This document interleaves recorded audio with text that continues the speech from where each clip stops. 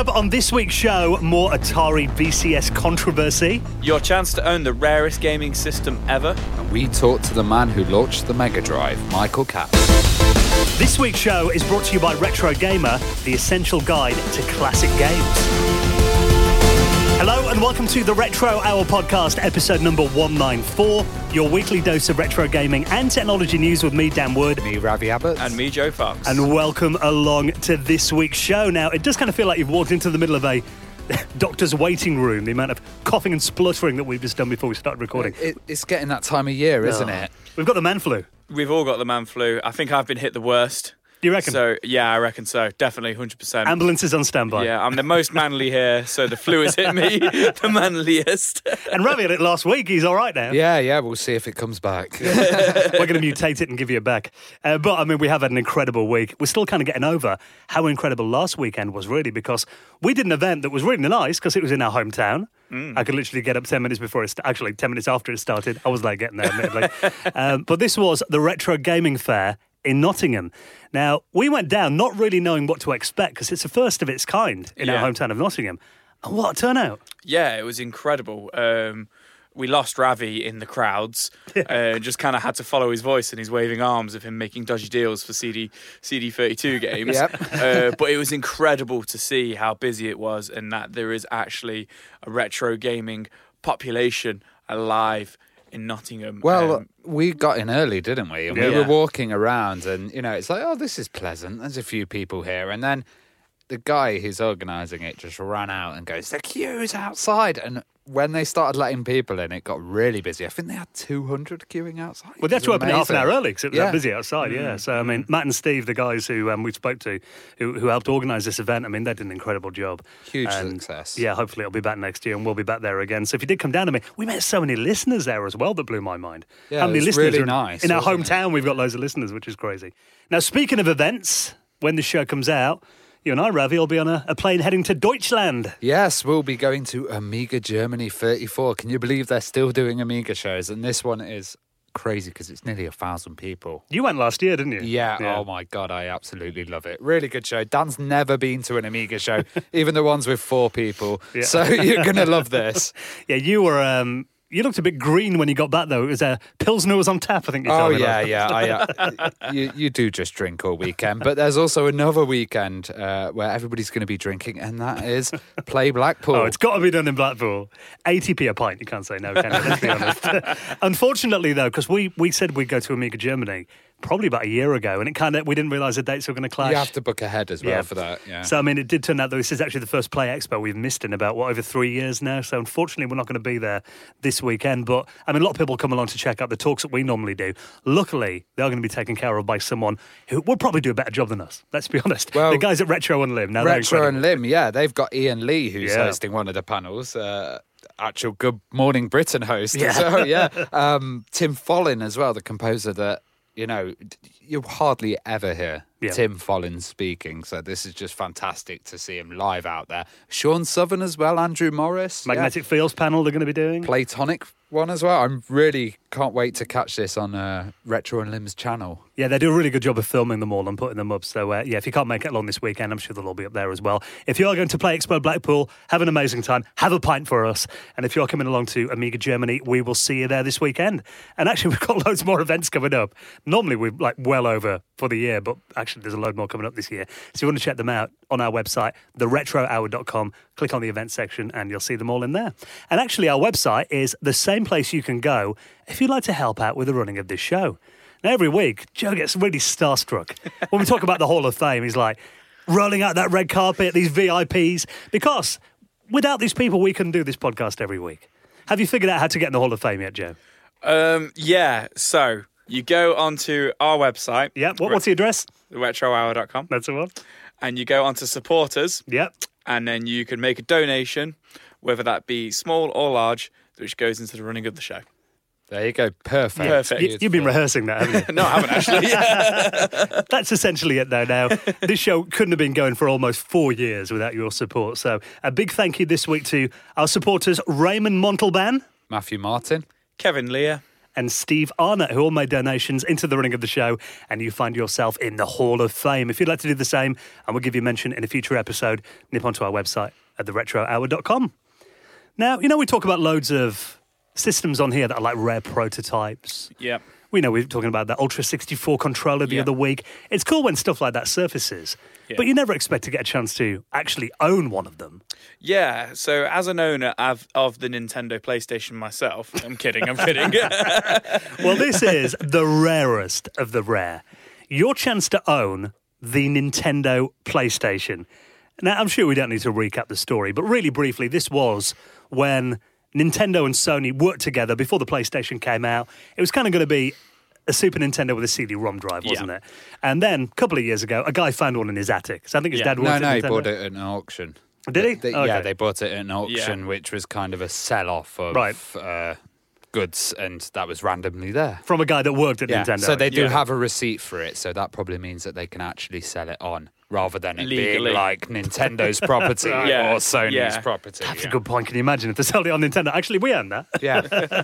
So now... So the guy's name's Terry Diebold. Yeah. And he's come forward and he wants to sell it off, wants to auction it off. I've got to pose a question, because I've been told certain stuff by certain people that I'm not going to be able to say on the podcast, but here we go. That's intriguing. But say this wasn't the only Nintendo PlayStation in existence, wouldn't it be wise to sell it now, get as much press coverage as possible before other ones come out? I'm going to go on Ravi's house and raid his attic. What you got lurking in there? Ravi's got 6 of them. He's just using them as a footrest. But you know what I mean? Like, if people created this, then there must be a few more on the team. And if that's one that just kind of got out, then, it makes sense to hype it up, wouldn't it, to get the highest price? I see what you're saying, Ravs. But I would have thought, this story's over a year old now. The existence of it, not the fact that he's trying to sell 2 years, it. actually. Yeah, The selling one's been around this week, though. Yeah, the selling one's around this week, but I would have thought somebody had come forward that they have one. Yeah, someone else. You mean? Someone else would have come forward if it if it was just if I had one of his lying about every. I've heard rumors. That's all I'm saying. Rumors. It's him. I know it is. It's Ravi. He's got one. I've glued a PlayStation. It's not even a PlayStation 1. It's a PS2. Crudely done. Look, lads, look what I've got. Bought on Snenton Market for a quid. If this does sell for a high price, I hope it goes to a museum or somewhere where it's going to be accessible, or someone's going to dump all the stuff or make copies or x-rays of the board. Like, it wouldn't be nice going to a private collector that just keeps it. What do you reckon? How much do you think it'll go for, lads? I was trying to think. I reckon. Do you think 100k? I don't know. Do you think should we all have a pop and then I'll do $100,000. I think the video. This is not an auction, by the way. So we got Dan for 100,000, Ravi. I think over $1 million, because the American market has just gone absolutely mad for video game systems. And I think if you get the right person, I could be totally wrong. Okay. Well, I was going to go lower. Mm-hmm. So I'm going to go for 30,000. Okay, $30,000. Whoever's nearest wins it. Is that right? Yeah, absolutely. But this is actually a working unit, because remember Ben Heck, he repaired it, didn't he? Yeah. He repaired this one. And it runs Super Nintendo games. Yeah. And they did actually, there's an emulator of it now, isn't there? They kind of dump the ROMs and stuff. And I think there's a couple of games you can play in the emulator. I think somebody made like a custom game for the emulator, but you can't actually run it on the system, on the emulator. I mean, it's a cool bit of history to own. And, at the moment, as far as Joe and I know, a one-off that's out there. But yeah, I mean, like you said, it would be really cool if it went into the hands of a museum or something like that, not just someone who's going to, oh, look what I've got and keep it in their bedroom. Yeah, some rich game collector. It just gets stained by the sun. Quick retro-bright it. God, no. If someone goes on YouTube and retro-brights that, they'll get slaughtered. So we'll keep an eye on it then. Of course, if anyone would like to buy his little Christmas present, we're always open to donations. Now let's talk about a topic that we were discussing last week. The Atari VCS has reared its head again in the news this week. And actually, it turns out there's a couple of stories that have gone around. Now, first of all, let's talk about the first one. That is, they've actually revealed what they are saying is the motherboard to the Atari VCS console. So on Medium, which is kind of a blogging platform, they have Atari VCS, plastics, thermals, and internals. Yeah. So thanks for the listeners for actually giving us this link, and they're showing testing. They're showing the pre-production board as well. They've got like little molds and stuff. So, they are progressing. And I was like, show us a prototype. But yeah, it seems that there's hardware out there, which is good. Well, this does look like, not like when we had the Coleco Chameleon, it turned out to be a graphics card. Yeah. No one's come forward and actually identified this as something else. And looking at it, architecturally, it looks like a modern games console. It's with got a Ryzen CPU in there. Right there in the centre. You've got, your dual USB by the looks of it there. You've got HDMI, a couple of other random kind of ribbon connectors around it as well that you imagine would go to media readers and that kind of thing. It looks like a modern, very simplistic board. A few people in forums have pointed out there is no visible RAM on there. But I guess that could be kind of... on the underside, or maybe... Yeah, it could be... Yeah, they're only showing the top of the board here. Someone, actually... I was watching a video. It was a video you linked me up to today. Oh, it was a guy kind of doing a breakdown of the board and what his thoughts were on it. And it's a great channel. Let me just quickly look the name up, because it's a channel I watch regularly, and the name's completely slipped my mind at the moment. And it is Spawnwave. Now, Spawnwave on YouTube actually did a video about this. And, he kind of talks about his thoughts on it. He's sceptical, as a lot of people are, about this prototype. But one interesting point he makes is, you look right in the lower left corner of it, and it's made by a company called Ask PCB. And if you go onto their website, what they are is a company that essentially, you can order a motherboard, they'll make it overnight for you, 24 hours delivery. Oh, okay. They'll get you it next day. They specialise in custom boards that are delivered really quick. Right, okay, so there's a speculation there that Atari, they've heard our podcast. They've had this whipped up by Ask PCB. It's all your fault, Joe. It's all my fault. But no, that is interesting, though, jokes aside. That, that's, I don't know, it's just building more...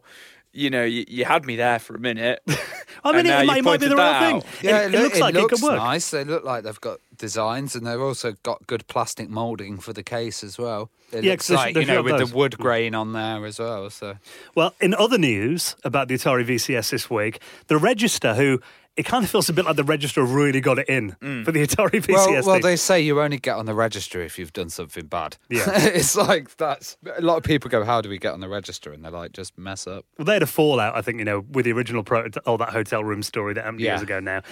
But this is quite an interesting little development here. The headline is, Atari VCS architect quits the project, claims he hasn't been paid for 6 months, retro console's a mess, may never launch, sources allege. Now, this turns out that the main system architect, Rob Wyatt, he quit the project last week on Friday, October the 4th. He said he's officially resigned as the architect of the VCS. He said they haven't paid invoices going back over 6 months to his design consultancy, which were working on the VCS. And he said they're a small company. They've been actually really lucky to survive that long without getting paid, which doesn't bode well. Yeah. That doesn't sound good. And now, having the lead architect quit the project at this stage, maybe it got the stage where, look, it's made now, we don't need him, which doesn't sound nice. It could be that, yeah. But and they raised a lot in the Kickstart, didn't they? So you would think they'd be able to pay 3 million, people. was it? Something like that? Yeah, and they did, which is weird why they haven't paid this guy. I'm sure that's a drop in the ocean compared to... And how does it say how much they owe? 75,000 euros or something. It's not an insignificant amount of money, but for a small company, that would be. Yeah, that's a lot of money. That's probably 3 people's yearly, income or something. Do you know what I mean? This guy's trying to keep his independent company going. Yeah, exactly. So, again, it seems weird because they do something right, but then on the other hand, something else comes along that kind of makes everyone sceptical again. Counteracts it. Yeah. And I'll be honest, I don't know which way this is going to go. Because I think we talked about it last week, they have been burned by stuff like the Coleco Chameleon stuff. There's so many comments. It's a scam. It's never going to happen. That seems to be the top comment on every Reddit post I see, every YouTube video, every article. There's not enough solid proof that this thing is going to be in people's hands in December. For me, like we're just not. I'm just not feeling it. You know what? I feel a lot more confident now that I've seen a motherboard and I've seen plastic molding and stuff like that. But still, it's like, do you have an OS? Do you have how are you going to operate? What firmware are you going to put on it? You've got all these features on the board. Are they all going to be active on launch? Like they might say, oh, the USBs don't work on launch and this doesn't work, but we got it out there. We got it out. We got it in your hands. Yeah. We talked about there's no RAM on them. Maybe you download the RAM. But there is a summary here on the register at the end of this article. So they said, we're getting into the weeds. Here's our short version of our 2-week investigation. The Atari VCS will be an extremely limited console. It's essentially a $250 PC in a nice-looking retro box. Atari's main architect has quit, saying he's not been paid.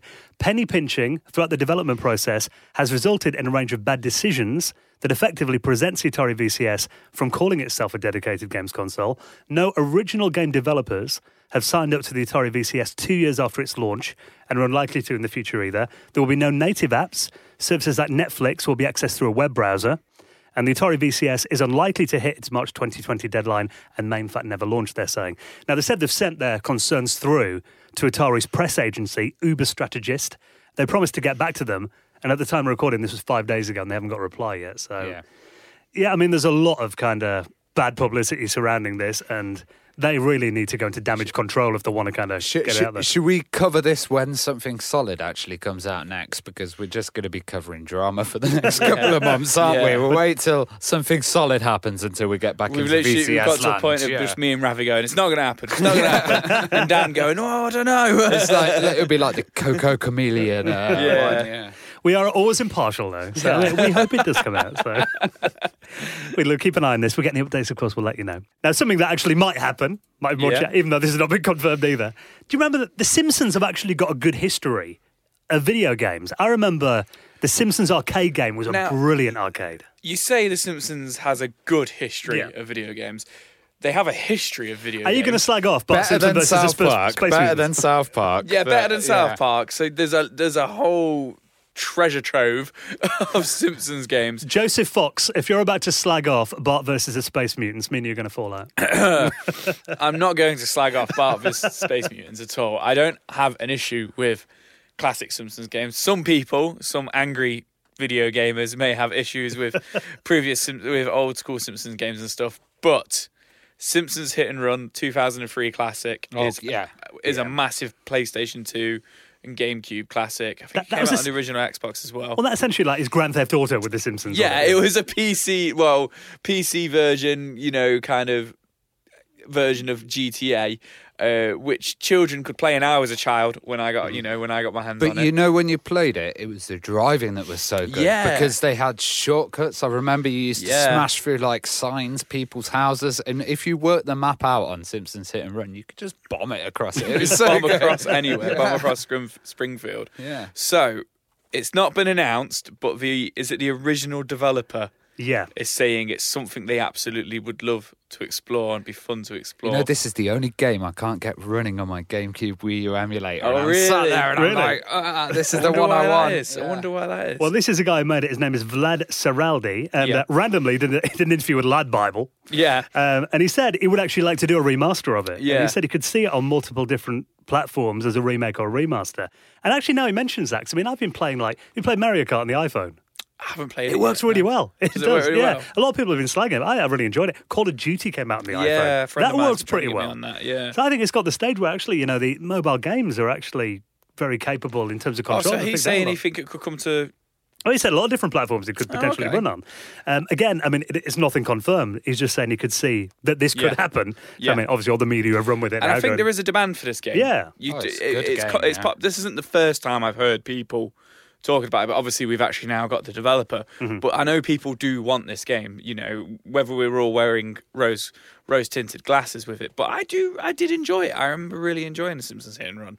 And there is kind of that era, kind of the mid-2000s. A lot of those games, of course, they're on those systems that just before HD came in. And a lot of them haven't had the kind of remastered touches to them yet. It's kind of got the stage where we're doing all the, the PlayStation stuff and that again. Yeah. But we haven't got into GameCube kind of era yet. But that would be a game that would translate really well to modern systems, I think. And The Simpsons, I mean, all right, I mean, it kind of lost its mojo on TV like over a decade ago, if not more. But it's still a franchise. You put Channel 4 on 6 p.m. It's still on every day. On. Yeah, it's still a very, very big property, I think. So it would be great to see that game coming back. And I love the Simpsons characters, though. And I love the Simpsons, but I hate the new Simpsons. I think that's just the general, like, everybody's kind of in that. But the classic stuff, Yeah. I set, I've got like a Sky Plus kind of box, and I set it to like series link and record all the Simpsons on there. Go through, and either in 4:3 I watch. When it gets to widescreen, I'm like, yeah, skip that one. What was it? What last season of South Park, at every end of it, they said cancel The Simpsons. Right. Yeah. Oh, really? Yeah. Oh, wow. So if we get any more news on that, of course, we'll keep you up to date with it. I think it's interesting that the original developer is now saying that. Right? Yeah. And the reaction this has had kind of makes you think. And I think there is definitely a demand for it there. So, now, talking about video games getting out there, what about this? Did you ever expect to hear a video games music show on BBC Radio 3? Not at all. And I think this is absolutely fantastic because they're kind of seeing that games are getting popular, and you know, this is going to bring video game music to a lot of people, because I think video game composers are as good, even better than regular composers, and I'm constantly listening to video game music. We promote it a lot on this show, and they're basically saying, you know, with stuff like data discs coming out, I am 8-bit as well, you know, these vinyl video game scene, these huge concerts, and the Rob Hubbard concert. Yeah, the symphony recently. They're saying that they want to do a full show, so it's not just going to be nostalgic. They're going to have modern stuff in there, but they say each week they'll play one classic track that they think's kind of stood the test of time, and they'll also interview a video games composer, lifting the lid on the kind of background of how to write video game music, which we've done on quite a few episodes here. And the rest of the show, she's just going to play tracks that she loves. Which is awesome. I think probably having, you know, the fact that Rob Hubbard was on the One Show the other week, and they did actually air that without telling anyone, didn't they? Yeah. Like, we didn't have any chance to pre-promote it, just happened.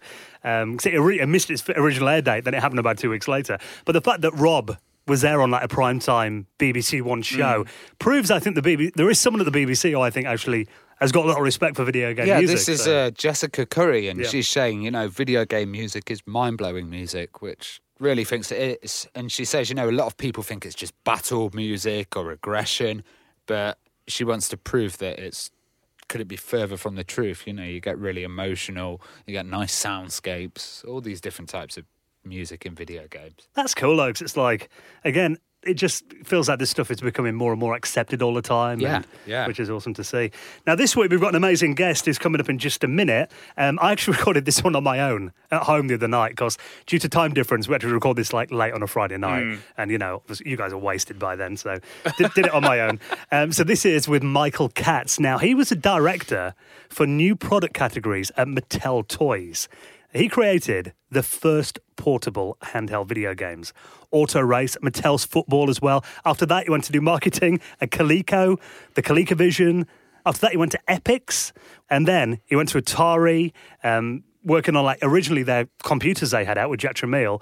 There's some very interesting stories about his time working with Jack. And after that, he went to a little company called Sega and launched a console you might know called the Mega Drive. So, never heard of it. Bit of an interesting history, this guy. So he's so good. Michael Katz is going to be our guest on the Retro Hour podcast in a couple of minutes' time. Before we do that, our good friends at Games have been in the news again. Now, quite fitting that we talk about At Games after the Mega Drive, because the actual Mega Drive Mini's here. We'll talk more about that in a minute.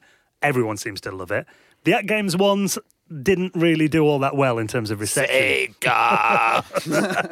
And on top of that, they're in trouble again, aren't they? Yeah, so from two different companies. Now, there's two like lawsuits kind of coming at once. First one, this is really bizarre. Bandai Namco are going to sue them over a Miss Pac-Man mini arcade cabinet.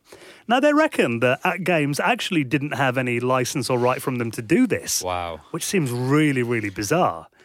I don't know, because it's not like they are a small little unknown company. That just seems a bit weird. Why would they just go, yeah, we've got that, and let's make it? Huge title, isn't it? There's got to be more to it than that. There's more to it than that, surely. But weirdly, they're also claiming that apparently this unauthorized version of Miss Pac-Man has caused some problems with the original developers of the game.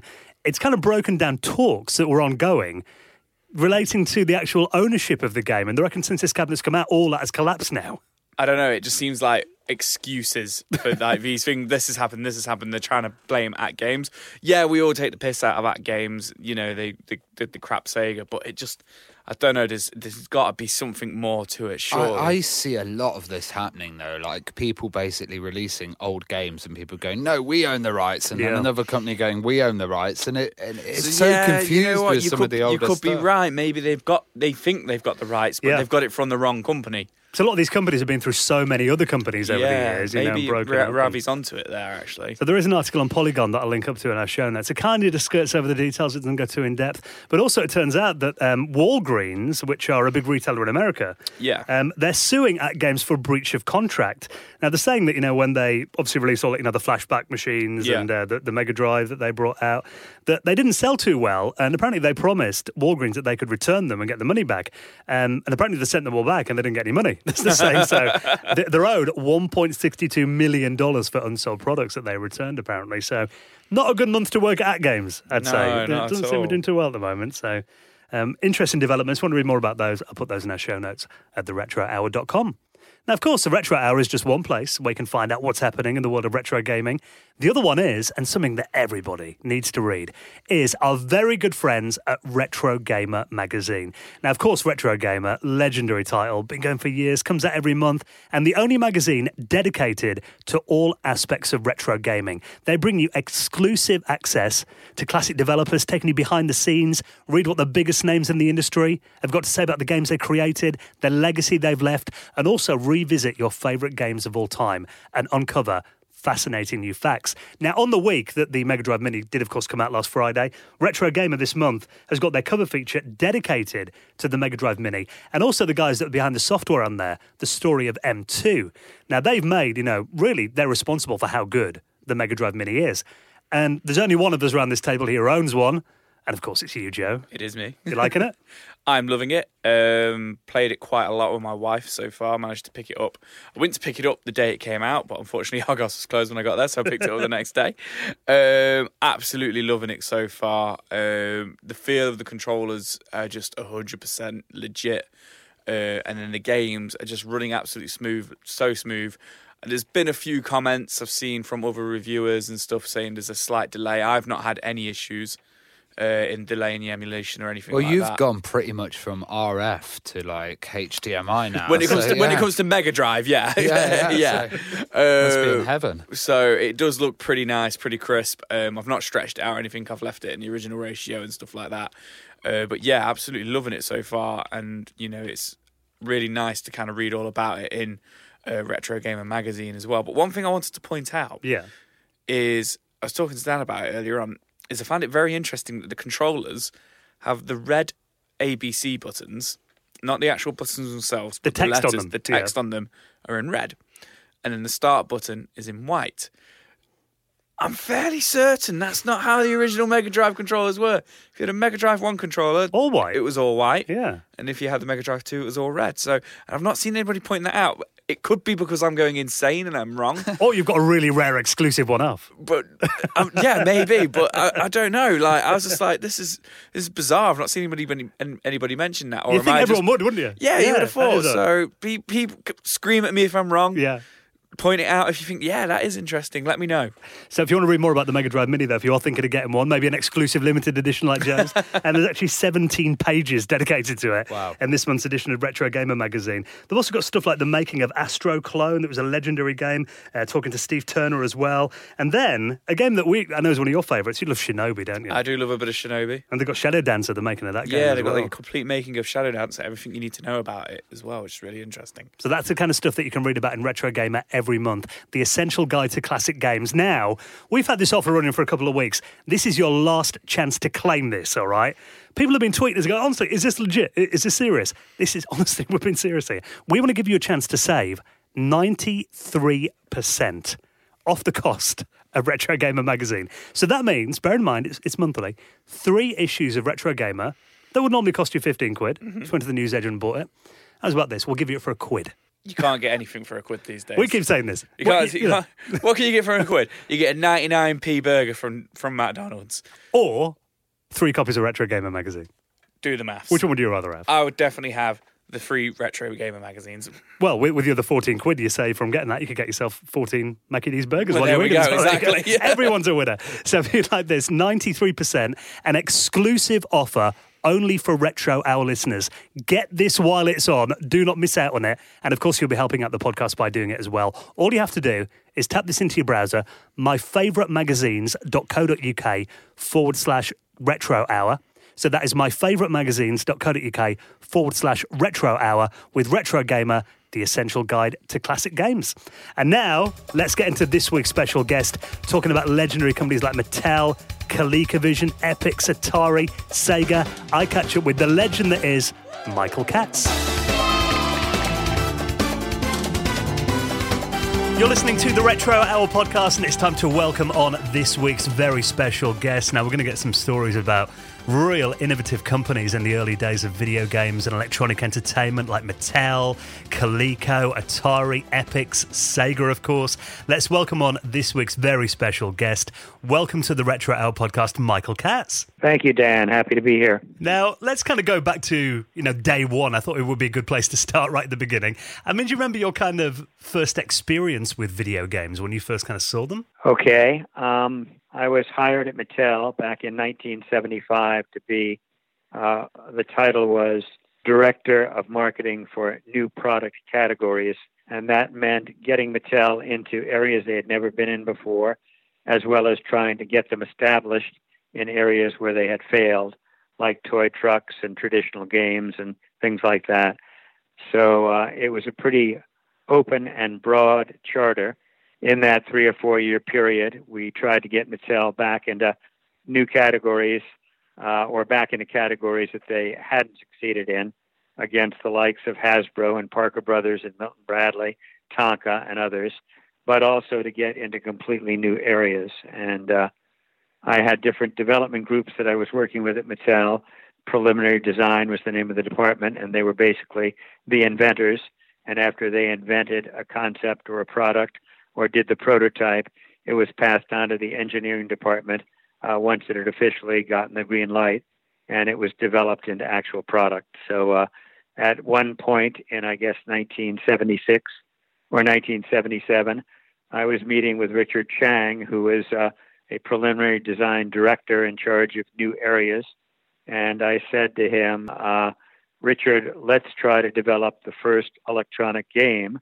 Let's make it the size of the battery-powered electronic calculators. Let's use LED or LCD technology, and let's see if we can create a game.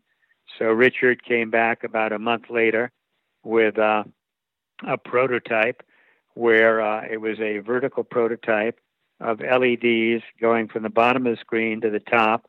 And as the LED that you were controlling moved up the screen, you tried to avoid LEDs that were coming down to hit yours.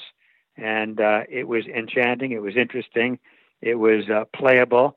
We made up some themes that possibly could be used to make the game understandable and make it into a game with gameplay and objectives. And the first one was Auto Race. We had tested the themes. Football was a more popular theme. We did some qualitative and quantitative research with game players, but we made the first one Auto Race. Then the second one was football, then baseball, basketball, and that was the start of the industry of handheld electronic games. So that was probably the most gratifying new area that we came up with in the 3 or 4 years that I was in charge of new product categories. But the most exciting thing was when we came up with the prototypes, I went out and showed them to the 10 key retailers, and there was a range of excitement from general terrific excitement about this new category of electronic product to people like Sears and Walmart, who said, well, it's interesting, but we're going to wait and see if it's really as hot as you guys think it is. So they waited till year 2, found out that it was very hot, and started taking distribution, not initially, but Sears and Walmart 1 year after the category started. And I think that was a really bold step because you think of Mattel, I mean, they were more known for Barbie dolls and Hot Wheels and then Auto Race. I mean, how much did that retail for? Was it like $24, $25? It must have been quite a premium product for them. It was $39.95, wow. And I think when promoted, $29.95. And you're right, it was a high-priced item. It was the first electronic item. Simon was out from Milton Bradley, which, as you recall, was a tabletop electronic game where you just duplicated sounds and lights that Simon was making. I believe you had it in the UK. Yeah. But there had been no real, portable game based on themes that were extremely popular, like, sports or auto race or shooting and that kind of thing. So we were the first to do it. And there was a copy made by Coleco, which was a company that was almost out of business and was known for, outdoor toys and ride-ons and not electronic product. But Arnold Greenberg, who was one of the two sons of the founder, decided that they would copy and try to improve on Mattel's Football 1. And I actually was offered a job to become the first vice president of Coleco. And the Greenbergs knew I had worked on new products at Mattel. So I became the first VP of marketing, got equity in Coleco. Coleco was a public company, almost bankrupt, about $7 a share on the stock market.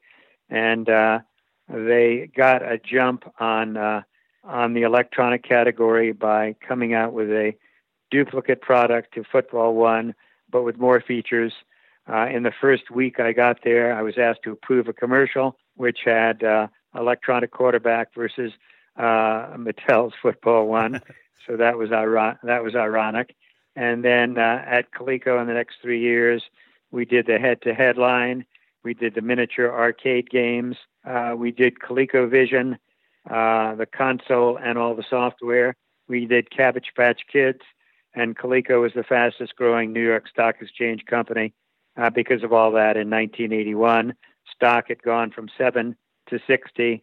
And so that was a nice little run based on getting started with handhelds and ColecoVision and Cabbage Patch. So, well, coming from those handhelds and then having the ColecoVision, a home console, what kind of made them decide to go into the home console market? And did they kind of see that as the next big thing? That's a very good question, Dan, because I was head of marketing and I had a director of marketing named Al Kahn, who was a very bright guy. And when Arnold Greenberg came to us and said, I think we should come out with a console, we basically had experience with licensing titles from the arcades, but they were in the handheld area or the tabletop area. And there was Atari and there was Mattel, and they were both doing well with their consoles. And we said, Arnold, we should make software for those guys using our strength in licensing hot arcade titles. So we should come out with games that play on the Atari and Intellivision system, but is there really a market for a third console? And he said, and credit to him, he said, let's make our console more powerful than Intellivision. Let's get licenses that we will only use on ColecoVision and will not be available to play on Intellivision or Atari, at least until 6 months after we introduce them on ColecoVision. And so, as you might recall, we had the exclusive license to Donkey Kong. Yes. Donkey Kong was the hottest arcade game. We made Donkey Kong the game packed in with ColecoVision at introduction. Anyone in the home area, any game player who wanted to play Donkey Kong at home had to buy the new ColecoVision because that was the only way in the first 6 months that they could get Donkey Kong. And that was a pretty brilliant move on our part, generated by the concept that Arnold Greenberg had, that there was room for a better, more powerful console, if in fact the content was there to support it, because as you know, it's the games that sell the hardware. Well, after Coleco, you went to Epix. How did you end up at Epix? Well, I was at Coleco, and one of my objectives was to help turn the company around, get involved in exciting product, which we had, and make some money on the stock. I had stock options, as the stock, if we were successful, went from 7 to 70, and all that happened. But I was a California boy. I was married with 2 kids. They were in California. My goal had been to be part of what happened at Coleco, which I was lucky successfully did happen, and to return to California as the place I wanted to live and become president of a growing, toy or video game or electronics company. So I was contacted by some headhunters in my 3rd or 4th year at Coleco, and they said they represented a PC game company, a very strategic company that made PC games, and the name of the company was Strategic Simulations /Epics, and their board members were venture capitalists from San Francisco, and they were not that happy with the growth of Strategic Simulations, the company, and they wanted someone with a mass market consumer products background to come in as president and CEO and to create more of a mass market product line for Epics and transform it into a broad-based video game company, not just a strategic, company that made games like Temple of Apshai, which is a text-based game. The company was doing only $1.5 million in sales and losing money. And so the board members who recruited me and the search firm they used basically said, we want you to come in as president and to do what you've done and learned at Mattel and at Coleco and transform Epics into a mass market game company. So it was extremely gratifying. I joined the company. We thought of coming up with the strategy of action strategy games that were somewhat thinking games, but had action elements that if you performed the action properly, you could turn a game into a successful action strategy game. Witness the games like Jumpman and Pit Stop, which was actually a concept I had of an auto race game, not based on just as fast as you could race around the track, but a game based on the strategy of how long will gas in the car last, how long will the tires last, when do you go into the pits and then control the pit crew to change tires to gas up the car. So the strategy element, even though it was an action concept, auto race games were very popular. The strategy element was you had to decide when you came into the pits to change tires or gas up. If you were wrong and came in too late, your car had broken down on the track. If you came in too early, it took too much time to go through the pit, and the other racers you were competing against, beat you. So we needed a logo to say action strategy, to say we were getting more into popular mass market action-oriented video game type games. And so we came up with using the Thinker, Rodin's Thinker, as a strategy symbol, but we put a joystick in Rodin's, in the Thinker's hands. And if you recall, maybe Epics started doing different categories and genres of software. We had an educational line, we had activity toys, but the main thrust was action strategy games demonstrated by the Thinker. And on each package, we had, either so many Thinkers, or we had the academic symbol suggesting it might have been an educational game. And for action, we had a different symbol.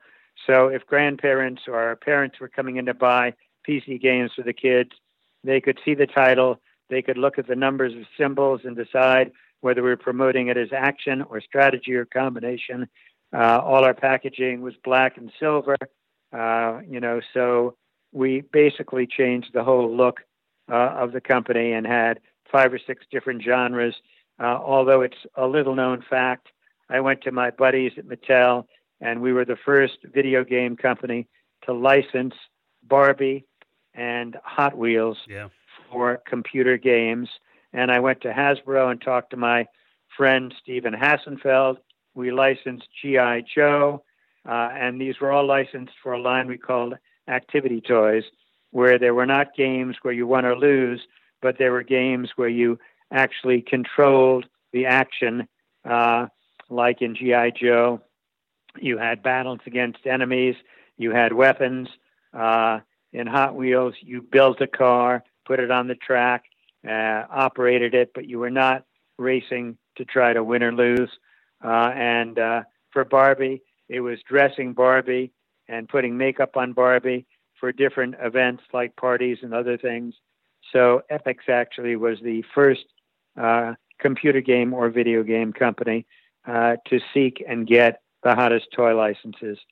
So in 7 months of doing that, because we were running out of money when I joined the company went from $1.5 million and a loss to $7.5 million in sales 7 months later and being profitable. And we had a great booth at the CES show in Chicago when we introduced all the new lines, the new packaging, the new advertising, and that was extremely gratifying. Having those educational games as well probably made the parents feel like they justified, buying the kid a computer, I guess, because they're learning something on it. Well, our tagline was "Make learning fun," which became the tagline, or was the tagline, for everyone in the educational category. But what I should have pointed out to you, Dan, was in those days, about 10 retailers in the U.S. controlled distribution on video games and toys.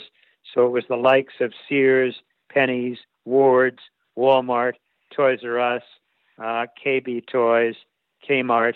And if you didn't get distribution with a new product, any toy category or game category, if you didn't get distribution, meaning get on the shelves of at least 70% of the top 10 retailers, you were never going to have a top-selling toy or game.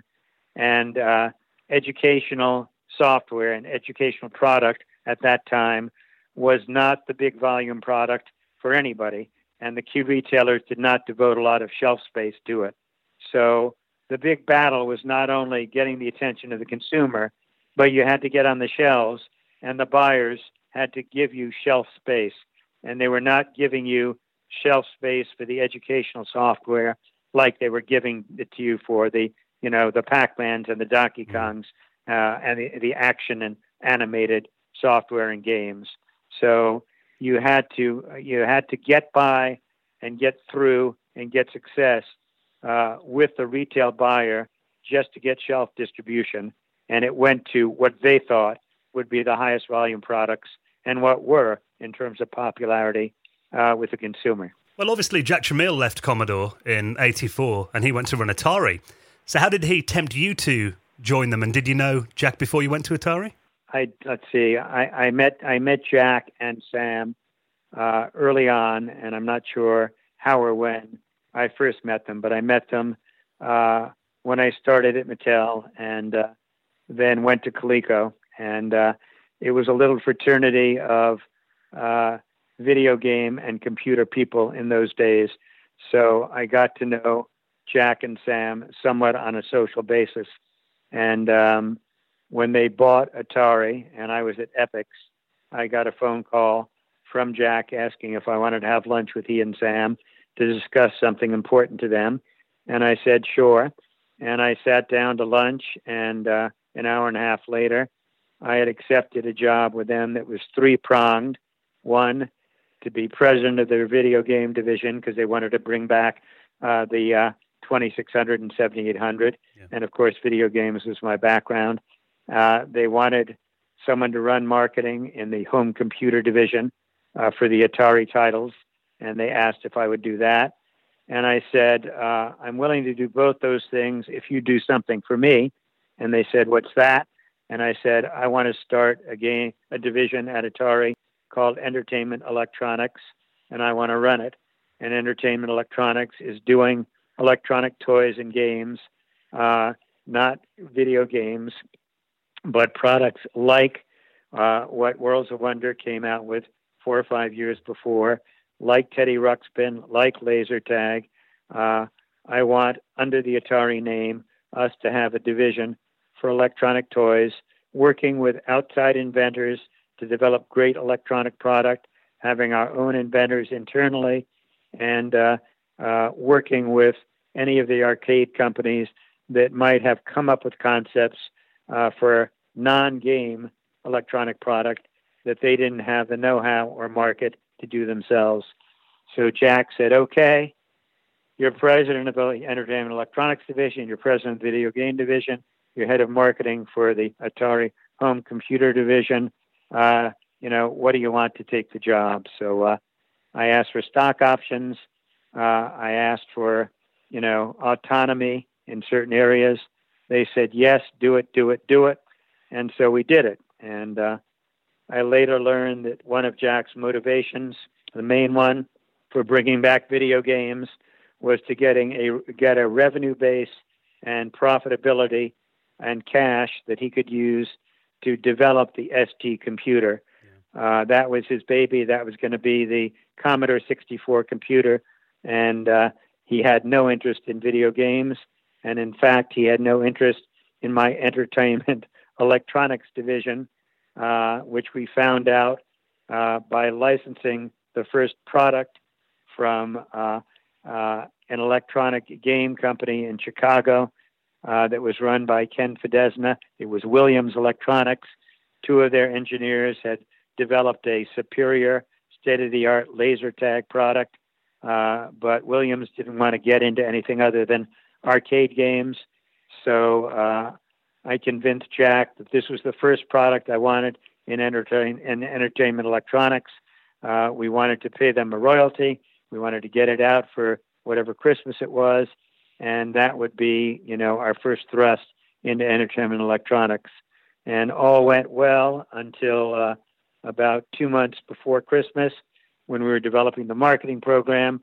We had already worked out a licensing deal with Williams, and Jack said, I don't really want to become an electronic toy, toy company. No way. He said, I'm pulling out of the deal. And we've had to pull out, leaving Williams with the product, with the deal, but with no distribution and no way to market it. So that made it clear to me that Jack's motivation was basically get revenue to support the ST development.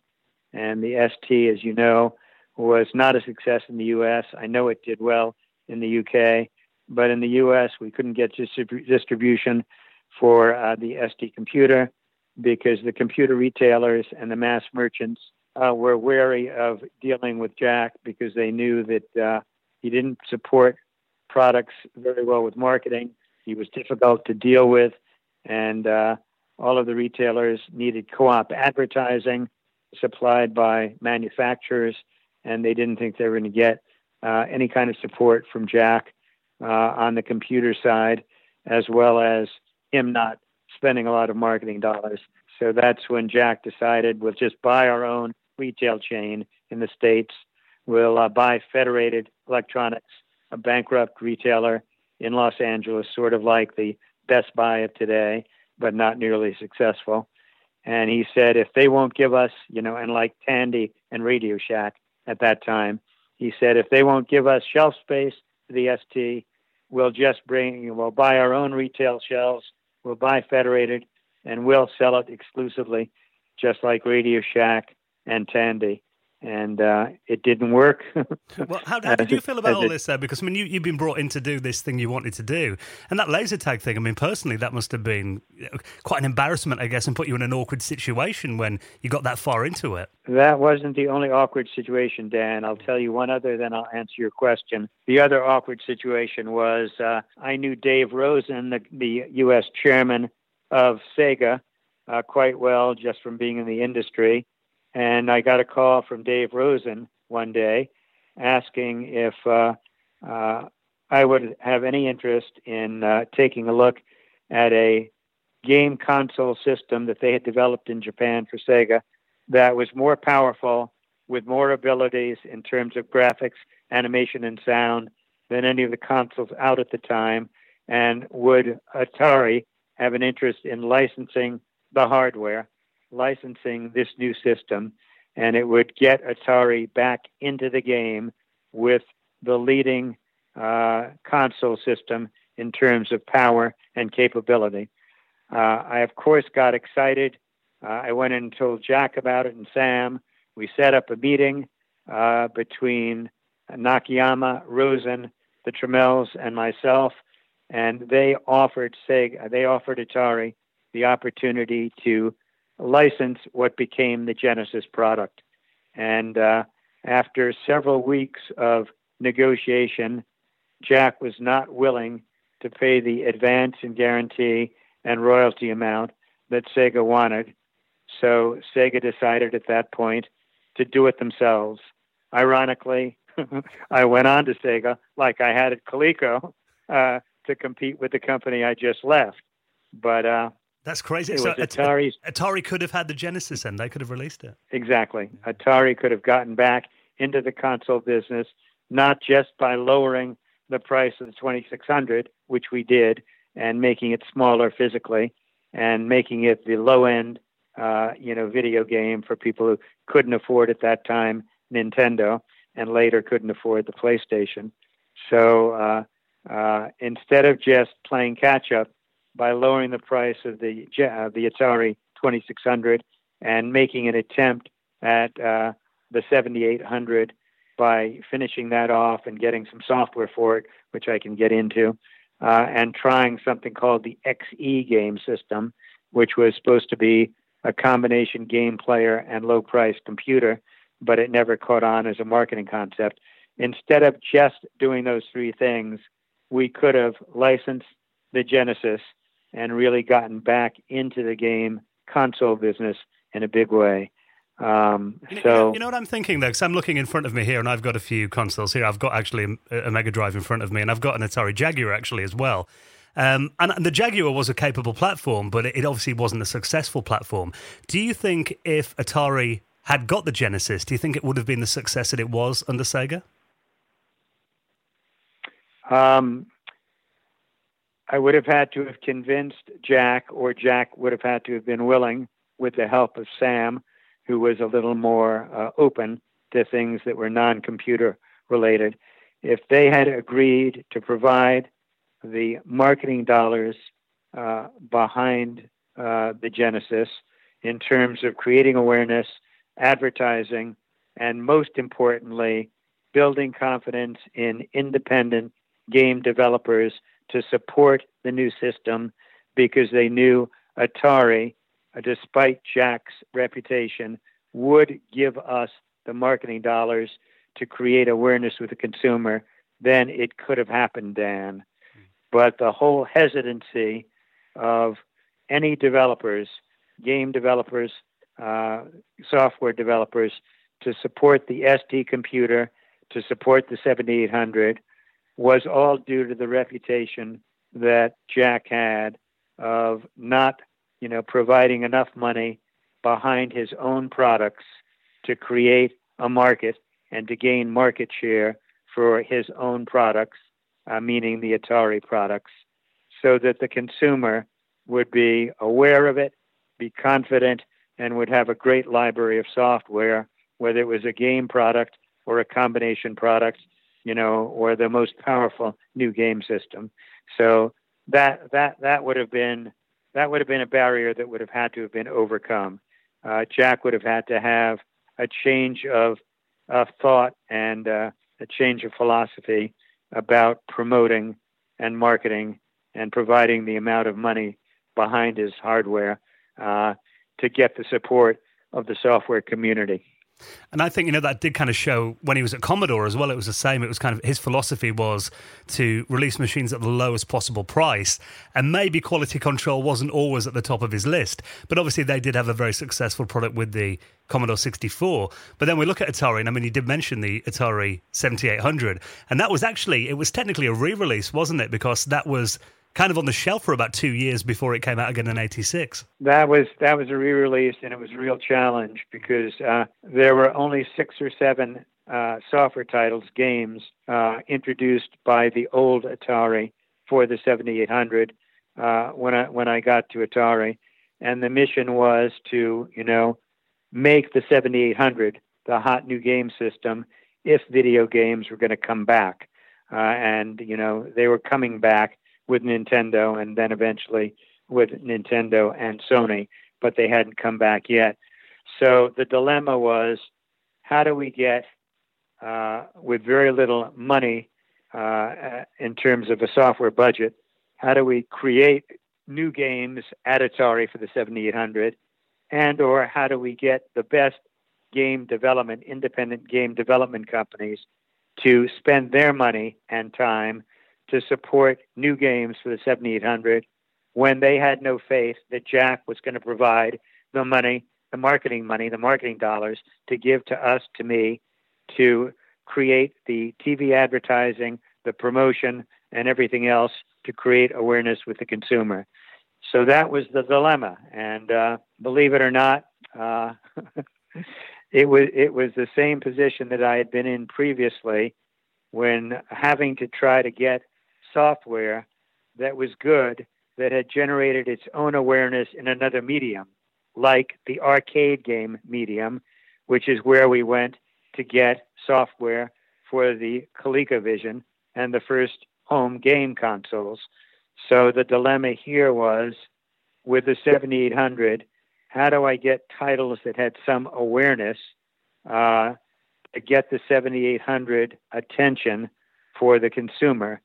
And it occurred to me, why don't I go to my old buddies on the computer side and try to license their hot computer game titles for the 7800? So I went to guys like Alan Miller at Accolade, who had the hottest sports game in Hardball for the Commodore 64. And I said, Alan, can we license Hardball for the Atari 7800? You can do the conversion, or we can do the conversion, and we'll have a sports game to add to the 7800 library that has already generated some awareness. So we did that with Hardball. I forget the other titles, but I went to Gilman Louie at Spectrum Holobyte. I think I went to Bill Staley at Microprose for a flying game. But we licensed 4 or 5 hot computer game titles that had awareness with the consumer and would give the 7800 some content that was new and content that already had generated sales on the computer side and had generated awareness with game players in general. Well, let's kind of wind up your time at Atari then. What kind of made you leave Atari, and what happened with the transition to Sega? I was at Atari 3.5 years. I had stock options vested annually. Atari went public while I was there. The stock went from $3 to $12. Unfortunately, it dropped down to almost nothing eventually. But I had 3.5 years working with the Trammels. I was gratified by what we had been able to do with limited resources. I was kind of tired of working in the game space. I had never traveled a lot in my life, and I wanted at least a sabbatical. And so I quit and took 3 months to travel around the world on my own and see countries that I had never been to. And I thought I would come back and maybe do something completely different, away from video games and toys, because while I enjoyed it, there were a lot of other things I wanted to do. I liked specialty retailing. I liked other categories of marketing. And so my plan was to just, travel, then come back and explore other avenues and other areas. So I quit and went around the world for 3 months. And I came back and was sort of exploring different opportunities. And I got a call from Dave Rosen, who told me that Sega had just introduced a new system to compete with Nintendo, and they never had a real president of Sega US. They wanted me to become president of a new division and basically take over the introduction of Genesis and make Sega into a force that can compete with Nintendo. So, I mean, back then, did Nintendo have like a 95% market dominance or something in America? They did, and they continued to for about the next 12 to 18 months while we established the Genesis in a lot of ways and built a complete company for Sega in the U.S., including sales, marketing, product development, engineering, design, and growing in terms of headcount and establishing relationships with independent game developers who had never developed product for Sega because Sega just didn't have the clout. But they were impressed with the Genesis as a 16-bit system, what it could do. They were impressed by the fact that software was being developed in Japan as well as in the U.S. internally and through the help of these independent development groups. So it was a wonderful Avis and Hertz situation, where Avis had to try harder to beat Hertz or Volkswagen going against the big guys. I always loved being the underdog, so I had the incentive philosophically to do it, and it was a challenge and a great opportunity, I thought. So I said yes, and out of it came Genesis does what Nintendo don't. Yes. The first time a Japanese company had ever authorized their staff to take a competitive marketing stance against another Japanese company. It just was never done before, but I was 1,000% behind that being the thing to do. I had done it several times before, as you know, at the Colecos and the Epixes of the world, and it was clearly a competitive marketing stance that was needed, and we could not get for Genesis a lot of the hot arcade game titles because Nintendo had a lock on them. So we had to ask ourselves, how do we compete against Nintendo with a more powerful system? Yes, we had the advantage of the hardware, but it's software that sells hardware. We need an exclusive line of software, and how can we possibly get it when the hot arcade titles are all unexclusive with Nintendo? And it occurred to me that maybe we could do it with personalities, with celebrities from the entertainment field, but more importantly, with sports personalities. And there was already a deal at Sega when I got there with Pat Riley, who was a basketball coach. And I said, let's extend that line. Let's try to get the hottest sports athletes in football, baseball, basketball. Let's do, what EA has done with Madden and FIFA soccer, and let's get an exclusive line of personalities. So we went after the hottest athlete in the States at the time in U.S. football, who was Joe Montana, the San Francisco 49ers. We competed with, we didn't know who, but it turned out to be Nintendo, and we beat out Nintendo for Joe Montana, theoretically to be introduced the first Christmas with the Genesis. And I convinced the Japanese against their best thinking to pay Joe Montana the advance and guarantee, which was an advance of $1.2 million to get a 3-year contract exclusively with Sega to come out with Joe Montana football, the first Christmas of the introduction of the Genesis. And a little known fact is we had contracted an outside development group to do it. They were behind in the development of the football game. And when we determined that we were going to be late for Christmas, I said, what can we possibly do? It occurred to me that maybe Trip Hawkins at EA, who had the most successful football franchise at the time in Madden football, maybe he had a backup football game available that we could make a deal on, and we could license, and that could be the Joe Montana football game. And you're probably saying, why on earth would Trip Hawkins give a competitor, Sega, a backup football game to compete with his own best-selling football game. Yeah.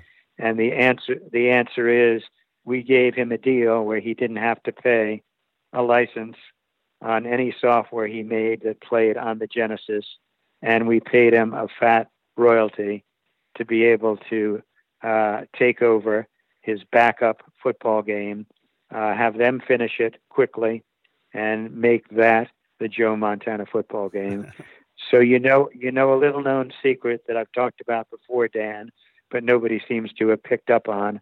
So our thanks to Trip Hawkins for saving the day, and that plus the Genesis Does What Nintendo Don't campaign, which not only meant the hardware Genesis system was more powerful, therefore better in graphics, animation, and sound than Nintendo, but Genesis Does What Nintendo Don't. We also transferred into our pitch on software by having Joe Montana represent football, Pat Riley represent basketball, Tommy Lasorda represent U.S. baseball. We licensed the boxing champion of the world at the time, Holyfield. He only lasted 6 months before he was beaten again, but we had for a short time the hottest boxer. We had Michael Jackson as an entertainment personality. So we couldn't get the hottest games translated into games for the Genesis at that time, but Japan was working on a hot animated game, which became Sonic the Hedgehog. In the meantime, we had hot sports games, and that was our positioning for Genesis Does What Nintendo Don't. Well, let's talk a bit about the relationship between Sega of America and Sega of Japan. I mean, was that difficult at times, and what was kind of your working relationship like with Nakayama? Well, I eventually got replaced by Tom Kalinske, who Nakayama had known from the Mattel days. Tom was at Mattel when I was at Mattel. He was a VP of marketing on the toy side, and he later became president for a short time. So what transpired was the chant that I was supposed to chant every morning with my breakfast, and the only phrase I ever learned in Japanese was Yakumandai. If you don't know Japanese, Dan, Yakumandai means 1 million units. Right. And immediately on taking over the U.S. Division, the new U.S. division, and becoming the president, I was told that my mission in the first 12 months was to sell Yakumandai of Genesis consoles, 1 million units. Well, that was a ridiculous target for the game category, since Nintendo had 95% market share. To achieve 1 million units in what was left of my 12-month tenure, which was about 7 or 8 months, or thereabouts, was probably undoable, because we had to establish awareness, we had to get a library of software, and we had to get consumers to try Genesis who were Nintendo stalwarts, and for the last 5 years had played nothing but Nintendo, bought nothing but Nintendo software, and nothing but Nintendo consoles. So what we achieved was sales of 500,000 units, which we were all pretty gratified by and thought was damn good. But the Japanese Yakumandai cadre thought, because they didn't know the U.S. market, thought that Katz and the boys should have easily reached that 1 million units. So when Nakayama ran into in Japan his old acquaintance Tom Kalinske, he said, gee, I bet Tom could do it. Let's bring Tom in to replace Michael Katz, and I know that he will achieve 1 Yakumandai. So Tom was brought in, and of course Tom achieved Yakumandai, because 3 or 4 months later, everything we had done in the first year came to fruition. We started denting Nintendo's share, and by the end of the 18-month period probably after we started the new division, we had about a 20% share from a 5% share, which in the next 6 months went to about a 30 or 35% share. And because of the fact that we did everything that you had to do against Nintendo to build a franchise and get deserters and cannibalization from the Nintendo base. Did that leave a bit of a sour taste in your mouth, and the fact that Tom kind of got all the credit for it, and kind of often, many sources he continues to this day, really? What leaves the most sour taste in my mouth of anything that could happen in business and does happen in business is when people take credit for what other people have done, and they take credit claiming that they have done things that they didn't do. So I'll answer the question that way, Dan. Well, obviously, Sega had a bit of a rough ride in the decade after you left. I mean, you must have been immensely proud of the success that the Genesis had and, taking on that Goliath of Nintendo and having that success. I mean, Sega never replicated that after, so, you had a really good legacy in doing that. It was very gratifying. Well, today, I mean, the time we're recording this, the Genesis Mini, or the Mega Drive Mini, as it's known here in the UK, just got released today. A small version of the Sega Genesis with loads of built-in games, and now we're seeing books come out and YouTube videos and podcasts like the one that we do. Are you surprised at this interest in those days that were 30 years ago now? Are you surprised that people are still talking about it and still interested? Very. I don't think I don't think the number of books that are going to be sold or articles that are going to be read are going to be that impressive in terms of book sales, let's put it that way. But I am really impressed that publishers and editors are so encouraged by the subject matter because they see what's happened to the video game category as a whole in the last 15 years, that they think anything related, including retro, and including writing about the old days, is going to be of interest. So I am surprised. Yes, I am surprised. But I in the last 20 years, when I've been doing other projects and been basically semi-retired, I was asked by someone to, find out what happened to the Epics library. And I did find the Epics library, and I was responsible for doing a deal with some unknown company that decided to buy the hot Epics computer game titles.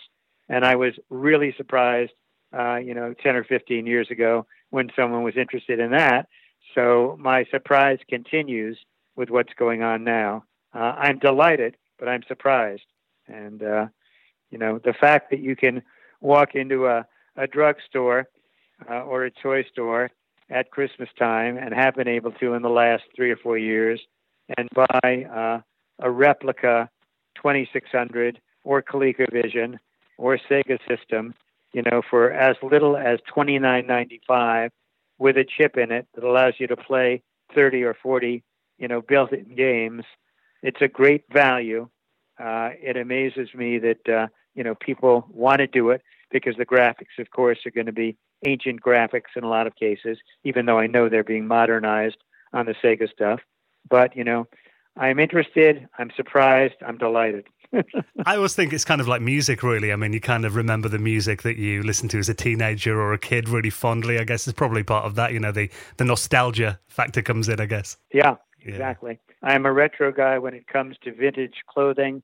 I have a collection of militaria uniforms, basically uniforms and stuff going back to World War I into the present. I like older cars. I don't buy a car unless it's at least 15 years old. I love to your behest, I love the Jaguar S-Type 2002 I have, because it's got the wonderful Jaguar grille from back in the 60s. And so I love vintage, and I like retro myself. Old Ralph Lauren, herringbone tweed, old Harris tweed, British stuff. I'd be thrown out of, any get-together from video gamers who are, between the ages of 20 and 35, because I'm not wearing the black shoes, the black jeans, the black shirt, and but I like retro, and I love to see what's happening. You're one of us, Michael. Yeah. Oh, great. I'm glad to hear you are too. Well, it's been so interesting getting your stories about, these companies that shaped our childhood and these incredible systems. So thank you so much for being our guest this week. It's been amazing getting your stories. My pleasure, Dan. I'll unfortunately, I haven't heard your podcast before, but I'm definitely going to check it out now.